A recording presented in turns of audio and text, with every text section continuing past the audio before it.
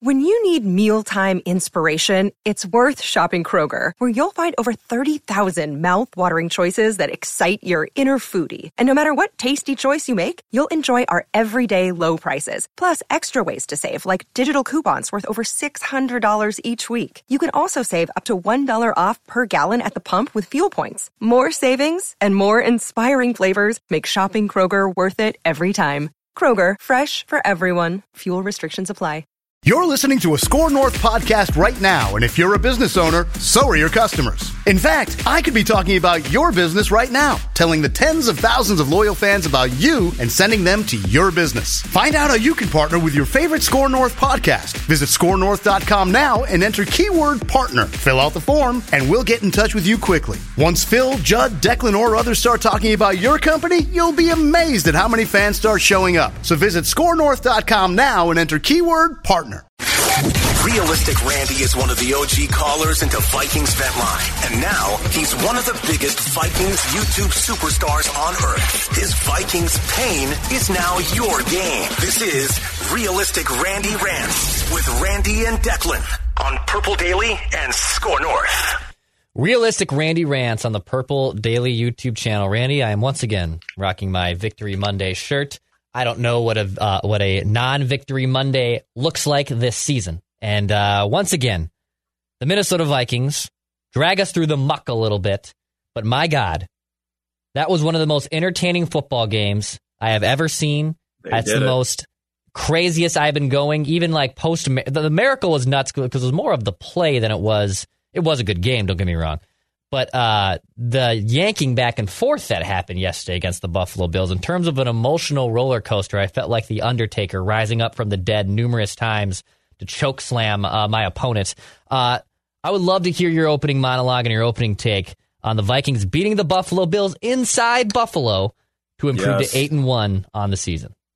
Well, last week I was on the campaign trail of I want Josh Allen, damn it. Yeah. I want the Vikings to face the Buffalo Bills at their healthiest with Josh Allen playing. If we think this team is a contender, the Minnesota Vikings, then what's the problem? I want to see some sort of improvement compared to what we saw in week 2 against the Eagles. Similar type of team as far as contenders in the NFL. And the response largely that I got from it, it was a little bit disappointing is, well, you know what? I'd rather the Vikings be 8-1, so bring on Case Keenum. If we play Josh Allen, that's an automatic L. But the way that we had been playing the last few weeks, okay, this team, they can compete. Let's see what they can do against the best of the best. Buffalo, at Buffalo, that's certainly going to do that. That was a championship-level performance. The first half, not so much. 24 points allowed, although the rest of the game, the defense allowed 6 points. And the offense, after the first drive, the Justin Jefferson touchdown, up until about less than 2 minutes left in the third quarter, the offense was dead. Mostly, you can divvy up the blame however you want with play calling, and then especially Kirk Cousins' 2 interceptions. Dalvin Cook, the 81-yard touchdown run, that got them back on. C.J. Ham, a touchdown run. But the level of toughness displayed by this team, it was, think of any other Vikings team besides now. In that situation, down 3 scores in the third quarter, we lose that game. For me, you have to go back to 2009 for a Vikings team to possibly win that game. The highs, the lows, the emotional tug of war. But this was a great team win. And I'm telling you, man, up until, I want to say, the fourth quarter, the play Eric Kendricks made on Stephon Diggs to force the 4th down, Vikings get the ball back. From that point on, and the final drive in regulation for the Vikings, I stood up. I take notes throughout the game just to make sure, very detailed. Okay, when it's time to do the video, I want to know what happened in this quarter at this time. I'm very meticulous when it comes to that. But at that point in time, Declan Goff, Eric Kendricks to play on Stephon Diggs, I stood up, I threw the notes down. I was lost. I was hollering the rest of the game. It brought back the childhood fandom in me. I was screaming to no degree. And then the catch, we're going to talk about the catch, certainly. And then when it came down to, turnover on downs, they're at the goal line, it's over. And I was just saying to myself, man, you can't lose this game. You've done too much to climb your way back, and you're going to lose. That's going to be such a letdown. We deserve this win. And boy, I tell you what, that fumble recovery for a touchdown was insane. In fact, this is a beat writer. His name is Ryan O'Halloran. He's a sports writer for the Buffalo News. He tweeted out yesterday, this is how tough the Vikings were. By play or penalty, Vikings converted following plays against the Bills. 3rd and 11, 3rd and 10, 3rd and 12, 4th and 6, 4th and 18, 3rd and 10. What? That sounds like the Chiefs a couple of years ago when they won the Super Bowl. Yeah, that's right. The Vikings right now. I'm so proud of this team because this is the new degree that I've been waiting for forever as a Vikings fan. You can have all the talent in the world, but when everything falls apart, you need to be tough. You're going to be in critical situations to where you're just going to have to grit your way to victories in the nastiest of ways. They haven't had that. They would just get punched in the mouth and just fall back years past. This is new. This is different. We're finally seeing it right now, and I think they can compete with anybody in the league. And one more thought. I said that for the Vikings to get a win, 2 things. You need to force at least 2 turnovers. They got 4. You need to, Stephon Diggs, he's going to go off. Don't let him take you out the game. They didn't. They met those requirements. They won the game, tough environment. They played Josh Allen and still got the win. This team is for real. They are for real. And before I ask you a question about the game, I'm just going to give you a quick little thought that I had, that I felt that win, every Vikings team that I have mostly a conscious memory of, in 98, I was a little too young, so I just don't really have a memory of 98.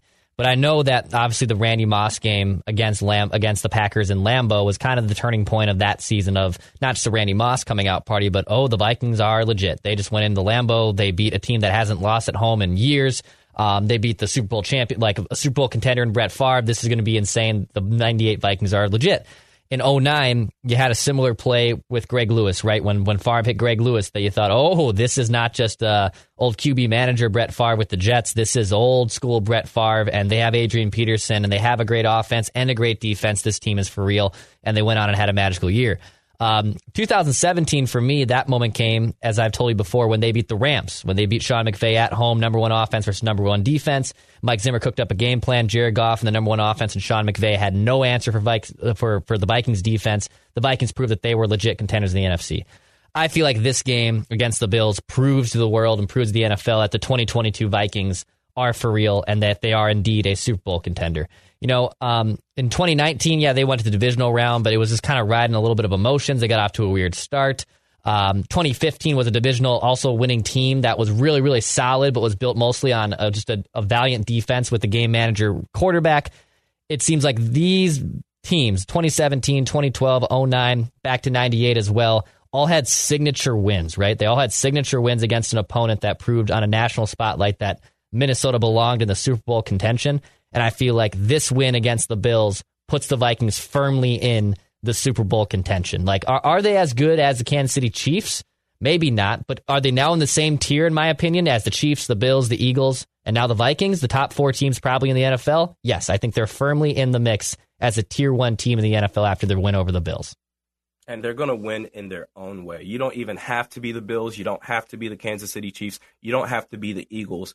You've shown enough. You're 8-1 right now. You've shown plenty enough that you can win games playing Vikings football. And the thing is, I've made this comparison last week as far as, are they kind of similar to the Niners in their heyday, or the New York Giants when they were going into the playoffs as a wild card team, but they had a great defense and they just won games really close? Is that going to be the Vikings formula? I don't know. I think there's more to this team that they're still figuring out, especially on offense.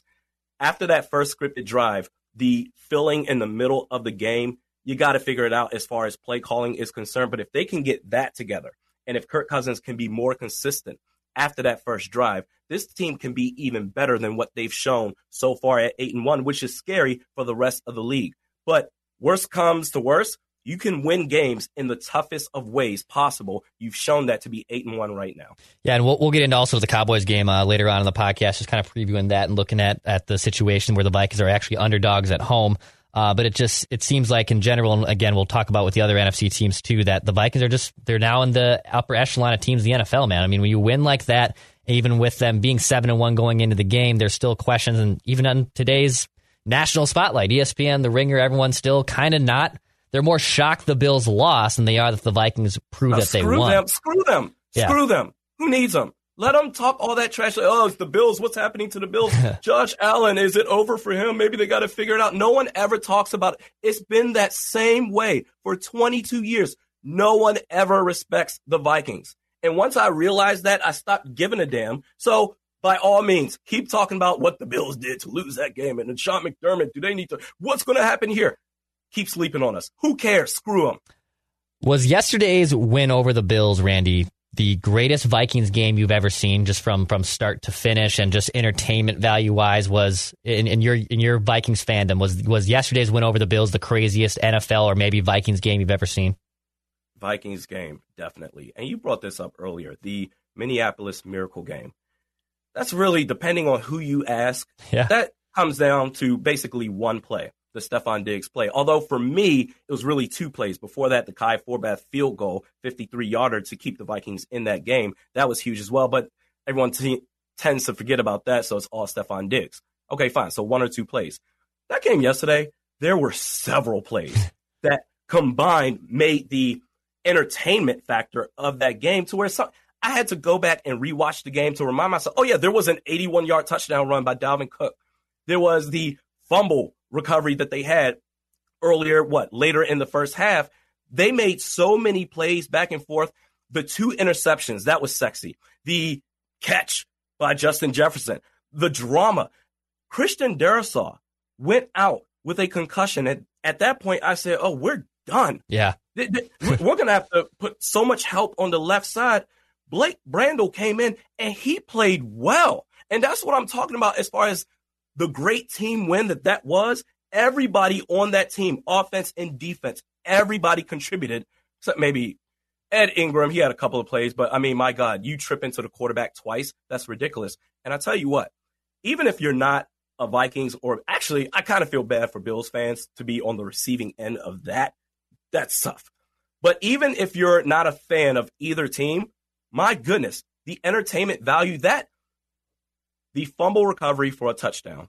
I mean, my God, if you're all about the trenches and X's and O's, the way that they attacked that ball, because after the turnover on downs, I just accepted defeat. I said, it's over. There's no way. Victory formation, here we go. And then all of a sudden, it reminded me when I saw where they lined up at, I said, oh, they're in the danger zone. They have to actually make a play before they can run out the clock. And Declan Goff, the way that they attacked that ball off the snap, Harrison Phillips dove underneath. Everybody else jumped over top. Eric Hendricks with the recovery. That was a great game from start to finish. So for me, in the back and forth, the drama, greatest Vikings game of all time. I'll ask you another question about the Jefferson catch here in just a minute, too. But I kind of forgot once the QB sneak failed, which, by the way, I think the QB sneak was the right call. I saw some Twitter like, I don't love the QB sneak. Like, the ball has to go a half inch. And yes, is Kirk Tom Brady level QB sneak? No, like he's the master of it. But can you just force your way through the GD goal? Once it gets the goal line, it's done. It's touchdown. The play's dead. So I respected the call. I thought that was the right call. I didn't think they should have gotten cute with a handoff or a pitch out or a pass play. They did the right thing. Kirk should have pushed it in. He's got to execute it, but I had no issue with the QB sneak. I kind of then forgot, though, after obviously the review was going on, and I think it was probably right before they announced that, hey, the call stands, it's short, it's not a touchdown. Like, oh, right, they are literally, because the field has to flip, they are right on the goal line. Like, they have to actually get a couple of yards here to not force a safety. My first thought was, oh, they did force a safety, and I was like, oh, okay, yeah, they got a safety, but they still got to get the ball back. That's still going to be a march. And then it started clicking like, oh, my God, are they trying to signal that they have the ball? Are they trying to say that it's a touchdown? And same thing, I just started going bonkers. Absolutely, probably the most hyped I have ever been up until that moment in the game. When the Pat P pick happened, I went a little more insane. But that play, I forgot basically that, oh, the Bills still got to get like a yard or two to get out of like having to force a safety. And then, of course, we still have, people saying, well, they probably should have elected for the safety, kick the ball back. To like, no, they weren't going to do that, for God's sakes. Like, that would have been dumber to do either way. It was just crazy to see, to your point from earlier, that the Vikings have this resilient group that they can just figure out ways to win games. They'll win it ugly. They'll win it flashy. They can go toe-to-toe and throw haymakers with opposing teams. I think that's what was so impressive to me, was all these crazy things were going on. It was one thing after another. But yes, the scoop and score basically in the end zone kind of made me just go absolutely nuts throughout the game. And the roller coaster of emotions, because after that turnover for the touchdown, I said, oh, we won. Okay, we're just going to get a stop and everything's going to be fine, except they marched up the field, thanks in part to the Gabe Davis incompletion that should have been called, but they didn't review that, whatever. But they marched up the field and tied the game to go into overtime, and then the sinking feeling came back. Oh, boy, here we go. And I was saying, you know what? I have a hot take here, and this is just anecdotally speaking. The coin toss. Yeah, dude. I'm a big fan of tails. Call tails every single time. Tails. For some reason, I feel like you can't miss with that. But usually what happens is, I want heads. And then they flip it. It is tails. And then the ball goes the other way. They call tails. I said, heck yeah, they did it. And we got the ball back. Go up by 3. Sweet. One more stop. They marched up the field again. Josh Allen scrambling for about 38 yards, first and second down. Missed tackles left and right. And then the pass breakup by Duke Shelley. Did you know who Duke Shelley was? Hell no. I said, who the hell is that corner? Yesterday? Yeah. I was like, who the hell is that guy? He turned around. They showed the jersey name. I said, Shelley. Who is this guy? Okay, you know what? I'm just going to roll with it. Bigger fish to fry right now. And then that interception by P2. It happened so fast. I saw Josh Allen. He made a strike to the end zone. And you know the way that the camera moves along with the ball. Yeah. So I wasn't able to process everything in time. But then how I knew that we got it, the camera then all of a sudden abruptly went the opposite direction. I said, okay, we got the interception. Oh, it's P2. Game over. The highs and lows, you can't ask for anything more as an NFL fan. Buffalo Bills fans, that's tough. But anybody else, that's great entertainment. Randy, on the Justin Jefferson catch, which we haven't talked about, first off, a monster day before we even get into the catch. Just 196 yards, 10 grabs. Everything he was grabbing had low probability rate. Kirk kept feeding him no matter what, and Jefferson proved that he's basically the superstar receiver, and that's why you feed the beast, right? Like, that is exactly why you feed Justin Jefferson. If you feed him, he's a superstar player, and he can make game-changing plays. And then obviously then led to what I think is probably the greatest catch of all time. I thought Stephon Diggs' catch, I said, oh, that's the catch of the year right there about 10, 15 plays before. Like, that is an impressive ass catch. Like, he just snagged that down one-handed, no biggie. Like, that's probably the front runner so far this season for the catch of the year.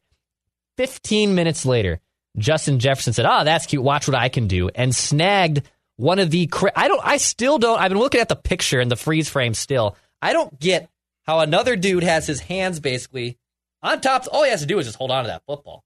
How Jefferson has the point of reference and the strength to basically palm it down and hold it.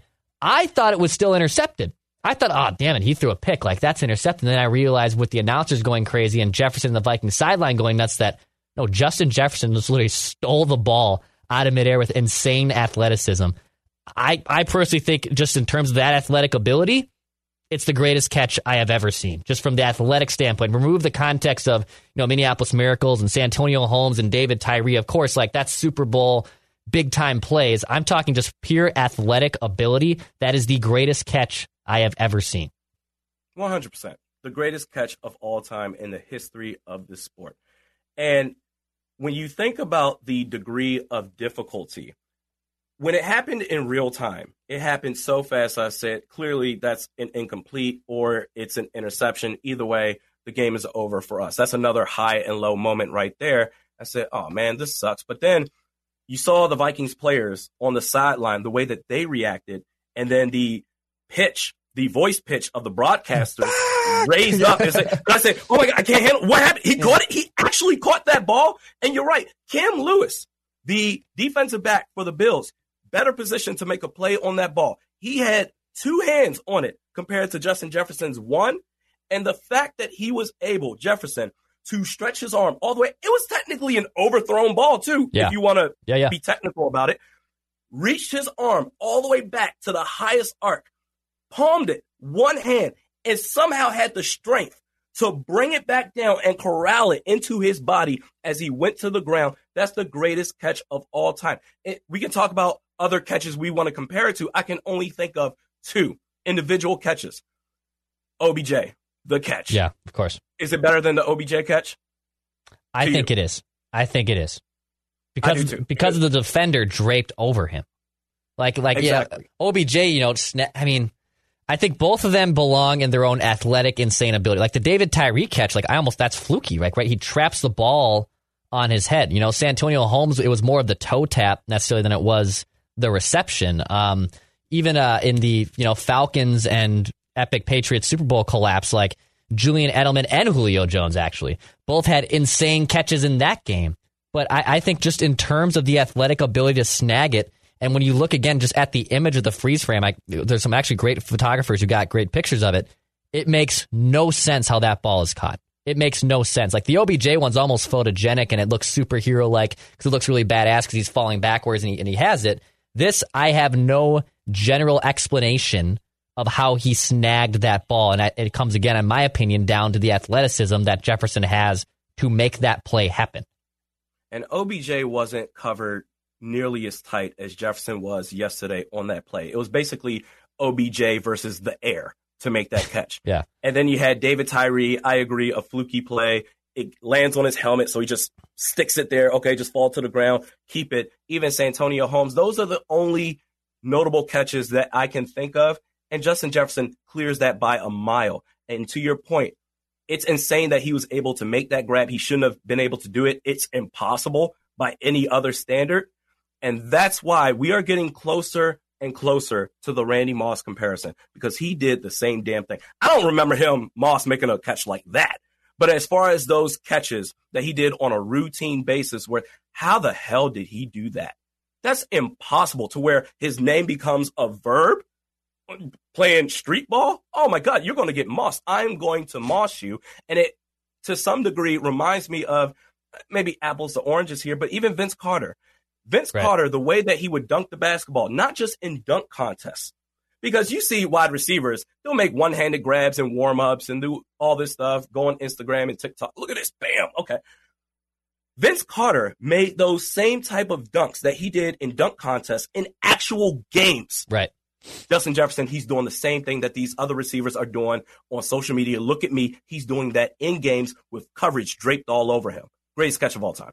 All right, so I'll give you I have a couple other notes to give you, but I'll give you my Greg Joseph take here on the situation as you were texting me yesterday, and as I told Mackie and Judd today on Purple Daily, which some people maybe have already consumed and they probably heard what I've said, but I'll repeat it.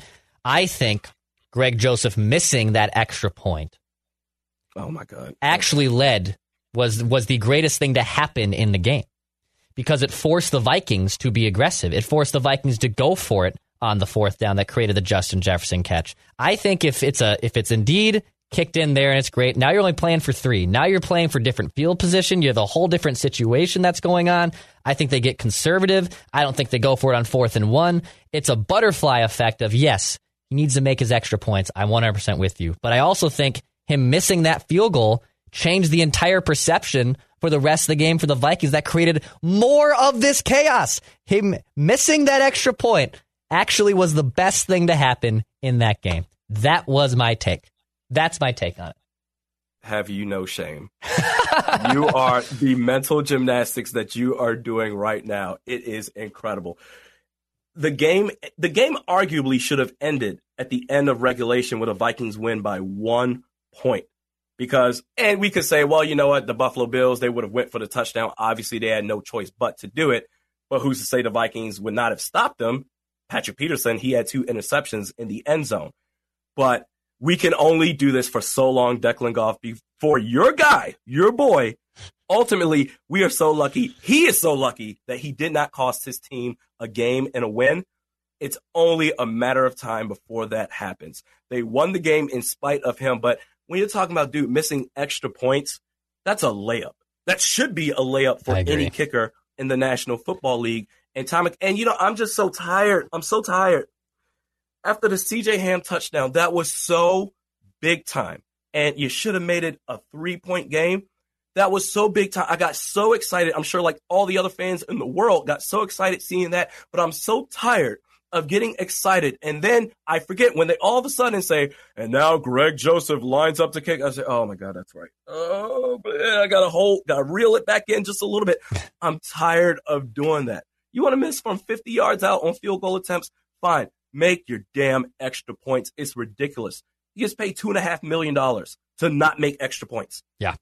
Yeah, he's already missed 4. That's as many as he already had last season, and I get it. Vikings fans are scarred, and it kind of feels like we've kind of seen this play out, where it's going to be a big game on Wild Card Weekend or in divisional round, and you need an extra point or you need a chip shot, and I need to say no more. You already know how that play ends. So that was kind of my point on Greg Joseph. I think that, yes, he needs to make his kicks. I think his job's still potentially on watch here for sure, but it kind of also then led to even more chaos for the Vikings. And I don't think that they go for it on 4th down. I don't know if even the play happens to Jefferson, for God's sake. So it's this crazy butterfly effect to me of him missing that kick, then opens the door for another just Pandora's box of everything we already just talked about, because all that fun stuff happened essentially after he missed the extra point. So that's where I'm at with him. That's where I'm at. But I hope to God he gets these yips out now, because we can't have one here in about 2 months. I never want to relive the Blair Walsh experiment again. When I tell you I had an out-of-body experience, that game against Seattle, the wild card playoff game, yeah. And I already had my issues with Blair Walsh. This was before I started my YouTube channel. I think I was doing SoundCloud back then. But I was very much anti-Blair Walsh. I said, I don't trust this guy one bit. And when he lined up to kick, I said, I don't know, but he should make it 27 yards out. And it was nowhere close. And I collapsed to the ground. I was just like, you've got to be kidding me. I don't want to go through that again. Basically sullying the success that this team has the rest of the way because one guy can't make a chip shot. I don't want to see that again. And I feel like we're headed down the path of that repeating itself. A couple other observations I noticed in the game yesterday, Randy.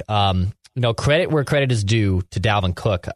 He didn't get the ball a lot. He was honestly mostly ineffective. And then he rips off right when I kind of had that game written off at that point, right before the 81. I was like, all right, well, this is pretty much over. Like maybe the Vikings get another 6, but I think they'll probably be dead in the water. Josh Allen's firing on all cylinders. This is probably a wrap here.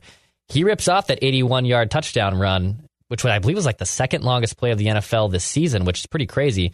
And that just opened up everything else. Like that kind of was the turning point for the Vikings, if you will, to get back into the game. And it's famine, feast, right? Like I think only averaged like 2.6 yards per carry if you remove that 81-yard score. But that home run play that we haven't really seen from Dalvin too much this season ends up kind of laying the foundation of an epic Vikings win, and he deserves a lot of credit. And part of the problem that I had with the play calling for much of that game was the amount of first down pitches to Dalvin Cook to where he gets shut out, a tackle for loss, or maybe get back to the line of scrimmage, or maybe a 1-yard gain. And they kept going to that over and over again on first down. I'm saying, what are you doing? You're basically forfeiting this drive. But to his credit, if he is able to have that one home run play, not a game, that's too much to ask for, but maybe, goodness, every 2 or 3 games, that's valuable in itself. It's almost like the tail end of Adrian Peterson, so to speak. But he went off only 14 carries yesterday for 119 yards. That's very, very impressive. So I wanted him traded. I said, I'm done with this guy. But he's shown over the last couple of weeks that he's still very much a huge piece of this offense, especially. And he was so valuable yesterday. The Vikings offense was dead in the water. It was over. I said, wow, this is one of those Kirk Cousins games. And I was just ready to write him off and say, all right, quarterbacks, mock drafts in 2023, who can we go after? Because I was done with him. Because normally in those type of games, Kirk Cousins, when he looks all flustered and he looks just shell-shocked and scared, he never recovers from that. Almost never. But that Dalvin Cook run brought this team back to life, and credit to Kirk Cousins, it helped him the rest of the game. Dalvin Cook, he helped the team on offense, but also to his quarterback as well. That's huge. A few other things that stood out. My God, Ed Ingram, it's one thing if you're having trouble blocking dudes. Can you stop tripping your own quarterback? I know it's a fluke. The first time I was like, oh my God, he tripped him. But like, oh, okay, it's the first quarter. Like, as long as it's not going to happen again. It happened again. It somehow happened again. I don't know how that's possible. I don't know how you multiple times trip your own quarterback, and Ed Ingram managed to do that. After a promising camp, and I'm not writing the guy off by any means. I think this dude still has a future figuring out being a consistent lineman on this team. Ezra Cleveland didn't come out and was a stud his rookie year by any means. He took some lumps too. But Ed Ingram, man, he's got to figure it out here pretty damn soon because it's clear that he is the weak link on the line and honestly in the offense as a whole. Do you remember, I think this was 2015, to start the season, the Vikings played the San Francisco 49ers at Levi Stadium. Oh, yeah, whooped. TJ Clemmings on the offensive line hugged Teddy Bridgewater at least once. He may have done it another time after that for at least 2 times, but it reminded me of that. My God, Ed Ingram. To your point, I don't think the Vikings should just be outright done with him. Give him another shot next year. But right now, he's clearly not ready. He's just not. Chris Reed is still there. At least do a press conference. Talk about it. Can someone in the media ask the coaching staff, Kevin O'Connell, Chris Cooper, offensive line coach, what is happening with Chris Reed? Do you think Ed Ingram deserves to start the rest of the year? And if so, tell me where he shines. Explain to me why I am overreacting. Because he hasn't shown anything to suggest that, okay, he can bounce back. He's getting worse and worse every single game. He went from stud, this is our right guard of the future, to now comparisons to TJ Clemmings. It's not that far off. Ugh. We've reached critical mass. Something's got to give here. Randy, this weekend the Vikings return home. They're home for the next 4 of their 5 games. I can't believe they went 2-0 out of their bye basically against 2 really tough road teams in Washington and wins in Buffalo. Now they're home for 4 out of 5. They welcome the Dallas Cowboys, who blew a 14-point lead, I should say, out of the Green Bay Packers. Packers ended up winning. I kind of forgot that game was unfolding. It was like 8 o'clock, and I was watching Sunday Night Football, and then they saw, and the Packers managed to come back against the Dallas Cowboys, and I was like, oh, yeah, I forgot that those 2 teams were playing, and I didn't know Dallas ended up blowing that lead. But regardless, Vikings are at home, and they're actually 2-point dogs to the Dallas Cowboys. Cowboys 6-3, maybe probably a lock to be a playoff team. I shouldn't say a lock, but probably very likely they'll be in the postseason. They'll probably won't be able to catch the Philadelphia Eagles just from a record standpoint, but a team that probably will be in the mix when the wild card weekend opens. Are you surprised that the Vikings are 2-point dogs at home to the Dallas Cowboys? Initially, I'm annoyed at it. Yeah. But if I take away my fandom and try to look at this objectively, I would say, okay, the odds makers, what would they see in this game for the Vikings at home, by the way, US Bank Stadium? What would they see to suggest, okay, the Cowboys should actually be the favorites? 2 things I can think of. Christian Darrisaw out with a concussion. If he's able to return, if he's not able to return, that would be a big deal. And then a Caleb Evans as well. So the secondary is very leaky for this Vikings defense. And then if Christian Darrisaw can't come back, okay, we've got some problems here. But other than that, no. The Vikings should clearly win this game. And if Blake Brandel plays as well as he did yesterday against the Bills, you know what? I'll take my chances. Dak Prescott has been leaky at quarterback. I understand they've got Micah Parsons. They have playmakers on that team, but the Vikings are a better football team right now. So other than the questionable injuries to our own players that would maybe swing the odds in Dallas's favor, that's it. The Vikings should absolutely win this game. Yeah, I think they should. You know, Micah Parsons is an insanely impactful linebacker. You just don't see linebackers of his prowess in today's age get the respect and the type of play that he has. He's a damn good player. So the Vikings offense will have their hands full trying to slow him down. I think if Darrisaw's out, if you can guarantee me that Blake Brandel plays the way he played against the Bills, and I would say I can get that performance again, yeah, they should be fine. That's still a little cause for concern because Christian Darrisaw's legit been, I think, like the highest graded tackle in the NFL this season. But I'm a little surprised. I would think that because the Vikings are 8-1, so 2 games better, they're at home. Yeah, they're missing a left tackle, which is important, but they're not like without their quarterback. It's not like they're out Jefferson. They're without a tackle, and the odds makers in Vegas, who always know way more than we do, are saying no, the Cowboys are still favorites. That confuses me. Like I'm legit still kind of perplexed as at the very worst, that game doesn't open as a push. That doesn't open as like how do the Vikings at home not get the respect of 3-point favorites to me? Like I am a little puzzled by the fact that on Monday, the day after the games, that the Cowboys also lost to the Packers yesterday. That the Vikings open as the dogs. It's pretty confusing to me. Well, to play devil's advocate on Blake Brandel, Greg Rousseau for the Bills did not play yesterday. Had he played and if he had faced Rousseau, maybe things would have been a little bit different. Perhaps not as good of a day for Blake Brandel yesterday. So if they decide to say, hey, Michael Parsons, why even go through the struggle of Brian O'Neill? Go ahead and go to the right end side and take on Blake Brandel. That could wreak so much havoc for this team. It could cause so many problems, and especially with Ed Ingram and his struggles. Think about this. Before the Christian Darrisaw injury, even technically still, that's not the case. Blake Brandel, he played well. All that aside, Ed Ingram has been really the only Ezra Cleveland can kind of go in there the last couple of games. He hasn't looked great. But for the most part, Ed Ingram has been the sole problem on this offensive line. If you're talking about going to then 2 with Blake Brandel, so you have a problem on the left and the right side, and you want to go ahead and move your best linebacker, your best pass rusher, Micah Parsons, over to the right side, right end, to take on Blake Brandel, now you got 2 problems on the offensive line, and that could cause a lot of problems. So that, yes, we're losing a left tackle, and on the surface, at least back in my 20s, I would say, it's a fat guy, who cares? But no, Christian Darrisaw is an all-pro player, and when he went down, I lost it. I said, okay, we're done for. Blake Brandel played well. This will be a different machine. You didn't face Greg Rousseau yesterday. You're potentially facing Micah Parsons if Christian Darrisaw is still out. That could be a big deal. So I'm not going to ask you this question from the vantage point of would the Vikings be favored or not favored, but when I look at the NFC here, and I'm actually going to remove the Eagles just because I'm going to assume that they'll be the 1 seed. Certainly not a lock for to be the 1 seed, but they're probably going to be the 1 seed in the NFC here.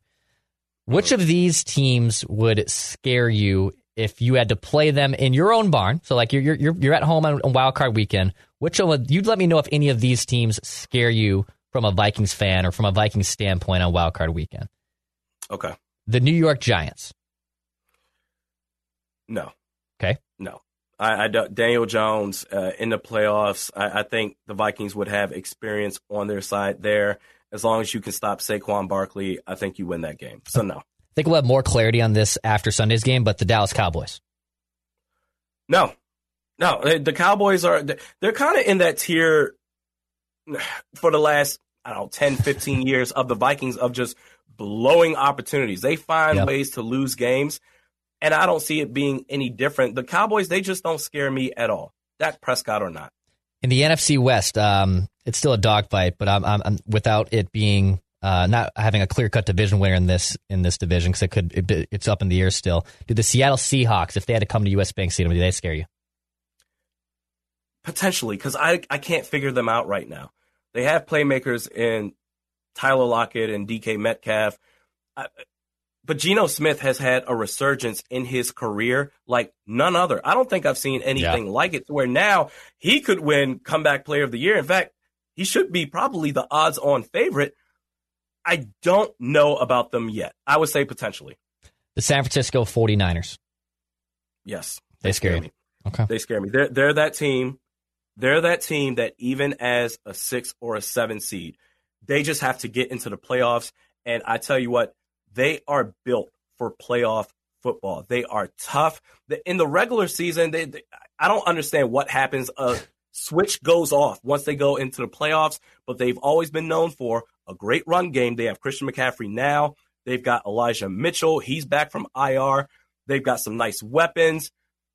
Defense, run the ball. Stop Jimmy G. The offensive line is not as good, but they're just one of those teams. Once they get into the playoffs, you got to work for every yard that you get. The Arizona Cardinals. No. Yeah, we would have seen that play out. I agree. Because the West is literally just everyone's dogfighting it. The LA Rams, they're 3-6. I mean, a huge Super Bowl hangover. They're without Kevin O'Connell. I got Matt Stafford playing on one arm. Cooper Kupp might be out for some time. If the Rams got it together, and if they ended up, maybe sneaking in as the 7th seed, which is still a path for them, would they scare you? No, they're a one-trick pony. Cooper Kupp or bust. They don't utilize any other weapons. They don't have a run game worth raising hell about. They've fallen off the face of the earth. So no, I don't fear them at all. All right, in the NFC South, so I think the Bucs will win this division, but in the event that they don't, would the Bucs scare you if they had to come to U.S. Bank Stadium? I can't believe I'm saying this, but no. I don't fear them at all either. They're a team that they're just getting by. I wouldn't even be surprised if they somehow found a way to lose the NFC South division. Atlanta's right there. They might come back and win it from them. Hell, there was that game they played against the Falcons. There was that goodness, it was a sack on Brady, and they called that roughing the passer, and that extended the game. And the Falcons had a chance to come back and win. The Bucs just aren't a good football team, even with Tom Brady. He's not. That magic that he once had is no longer there, kind of similar to Aaron Rodgers. So, no, can't believe I'm saying this, but Tampa, come on down. We'll take you on. I feel like then the rest of the NFC South is in the same vein, like the Falcons, Panthers, Saints. No one in that division. If they had, in fact, if you want it, I don't like to hope for an opponent, but if I could hope for an opponent, and if somehow one of those three teams ends up getting the last wild card spot, that'd be the most ideal team for the Vikings to face if you don't want to overlook a team. That South is the worst division. Last one for you, Randy, because this one's still definitely a possibility. The Packers at US Bank Stadium. Okay. Come on. You know what? I hope they can get into the playoffs. Come back, crawl your way, and get into the playoffs and get your asses ended. Have your season finished against us. Start and finish. Please, the Packers, they're a joke. Not worried about them one bit. So Aaron Rodgers, if he comes back next year, start Jordan Love. Who cares? They're a joke. I'm so happy that I'm seeing the downfall right now. I hope the Packers come. So in your mind, then, the only teams that would potentially scare you for sure are the Niners. Yes. Maybe Seattle, just because it's unknown. I mean, yeah, they've scored 257 points. That's the most in the NFC. The Seattle Seahawks and Geno Smith have scored the most points in the NFC. Dude, I'm telling you, Geno Smith, before Seattle, before he got this start opportunity, he was a guy who was a bust. He was a guy, he couldn't make plays. And I get the Jets, before Robert Saleh this year, they've been a dysfunctional organization, but Geno Smith was done. Mm-hmm. You're going to play, I guess it's going to be Drew Lock. Oh, Drew Lock lost the battle to Geno Smith. Okay, that's going to be worse. I wasn't worried about him one bit. Now he's playing like, my goodness, an MVP candidate. Yeah, dude. He'll win comeback player of the year, but I don't know who this player is, and that's the problem. All right, man. Well, yeah, I think that's kind of where I'm at too. I think I don't buy as much as the Niners. I think probably what I'm overlooking here is I think that Jimmy G and Shanahan's relationship is just so fractured at this point, and it's so awkward. I mean, they literally benched him for their rookie year, apparent, but like they said, like, you're not the guy here anymore. And he basically said his goodbyes at post-game press conferences when they got eliminated from the playoffs. I just think that relationship is so important, as we're seeing play out right now with Kevin O'Connell and Kirk Cousins, that's going to hurt them. Now, everything else, defense is unbelievable. Yes, they got Christian McCaffrey, Deebo Samuel's a human joystick. They have weapons. They have weapons all over the place that are not their quarterback. They don't do it for me. It doesn't. I don't see the fear yet that you have said that they had. Judd and Mackey both kind of are in your vein too. That they wouldn't want to play the Niners in the playoffs. For me, I'm not quite there yet. They just have to get to the dance. I've seen this far too many times, Declan Goff. This is a team that, even if they don't win the NFC West division, they're going to be a tough out when playoff time starts. And especially, we saw that in Lambeau Field last year against the Packers. I mean, goodness, rain, shine, even though they come from California, they played in the snow at Lambeau Field. They are built for the toughest games out there. Doesn't matter where they play, they're going to bring it. You don't see it right now, but this is how it always works for them. I'm a little bit fearful of it. Okay, I get it.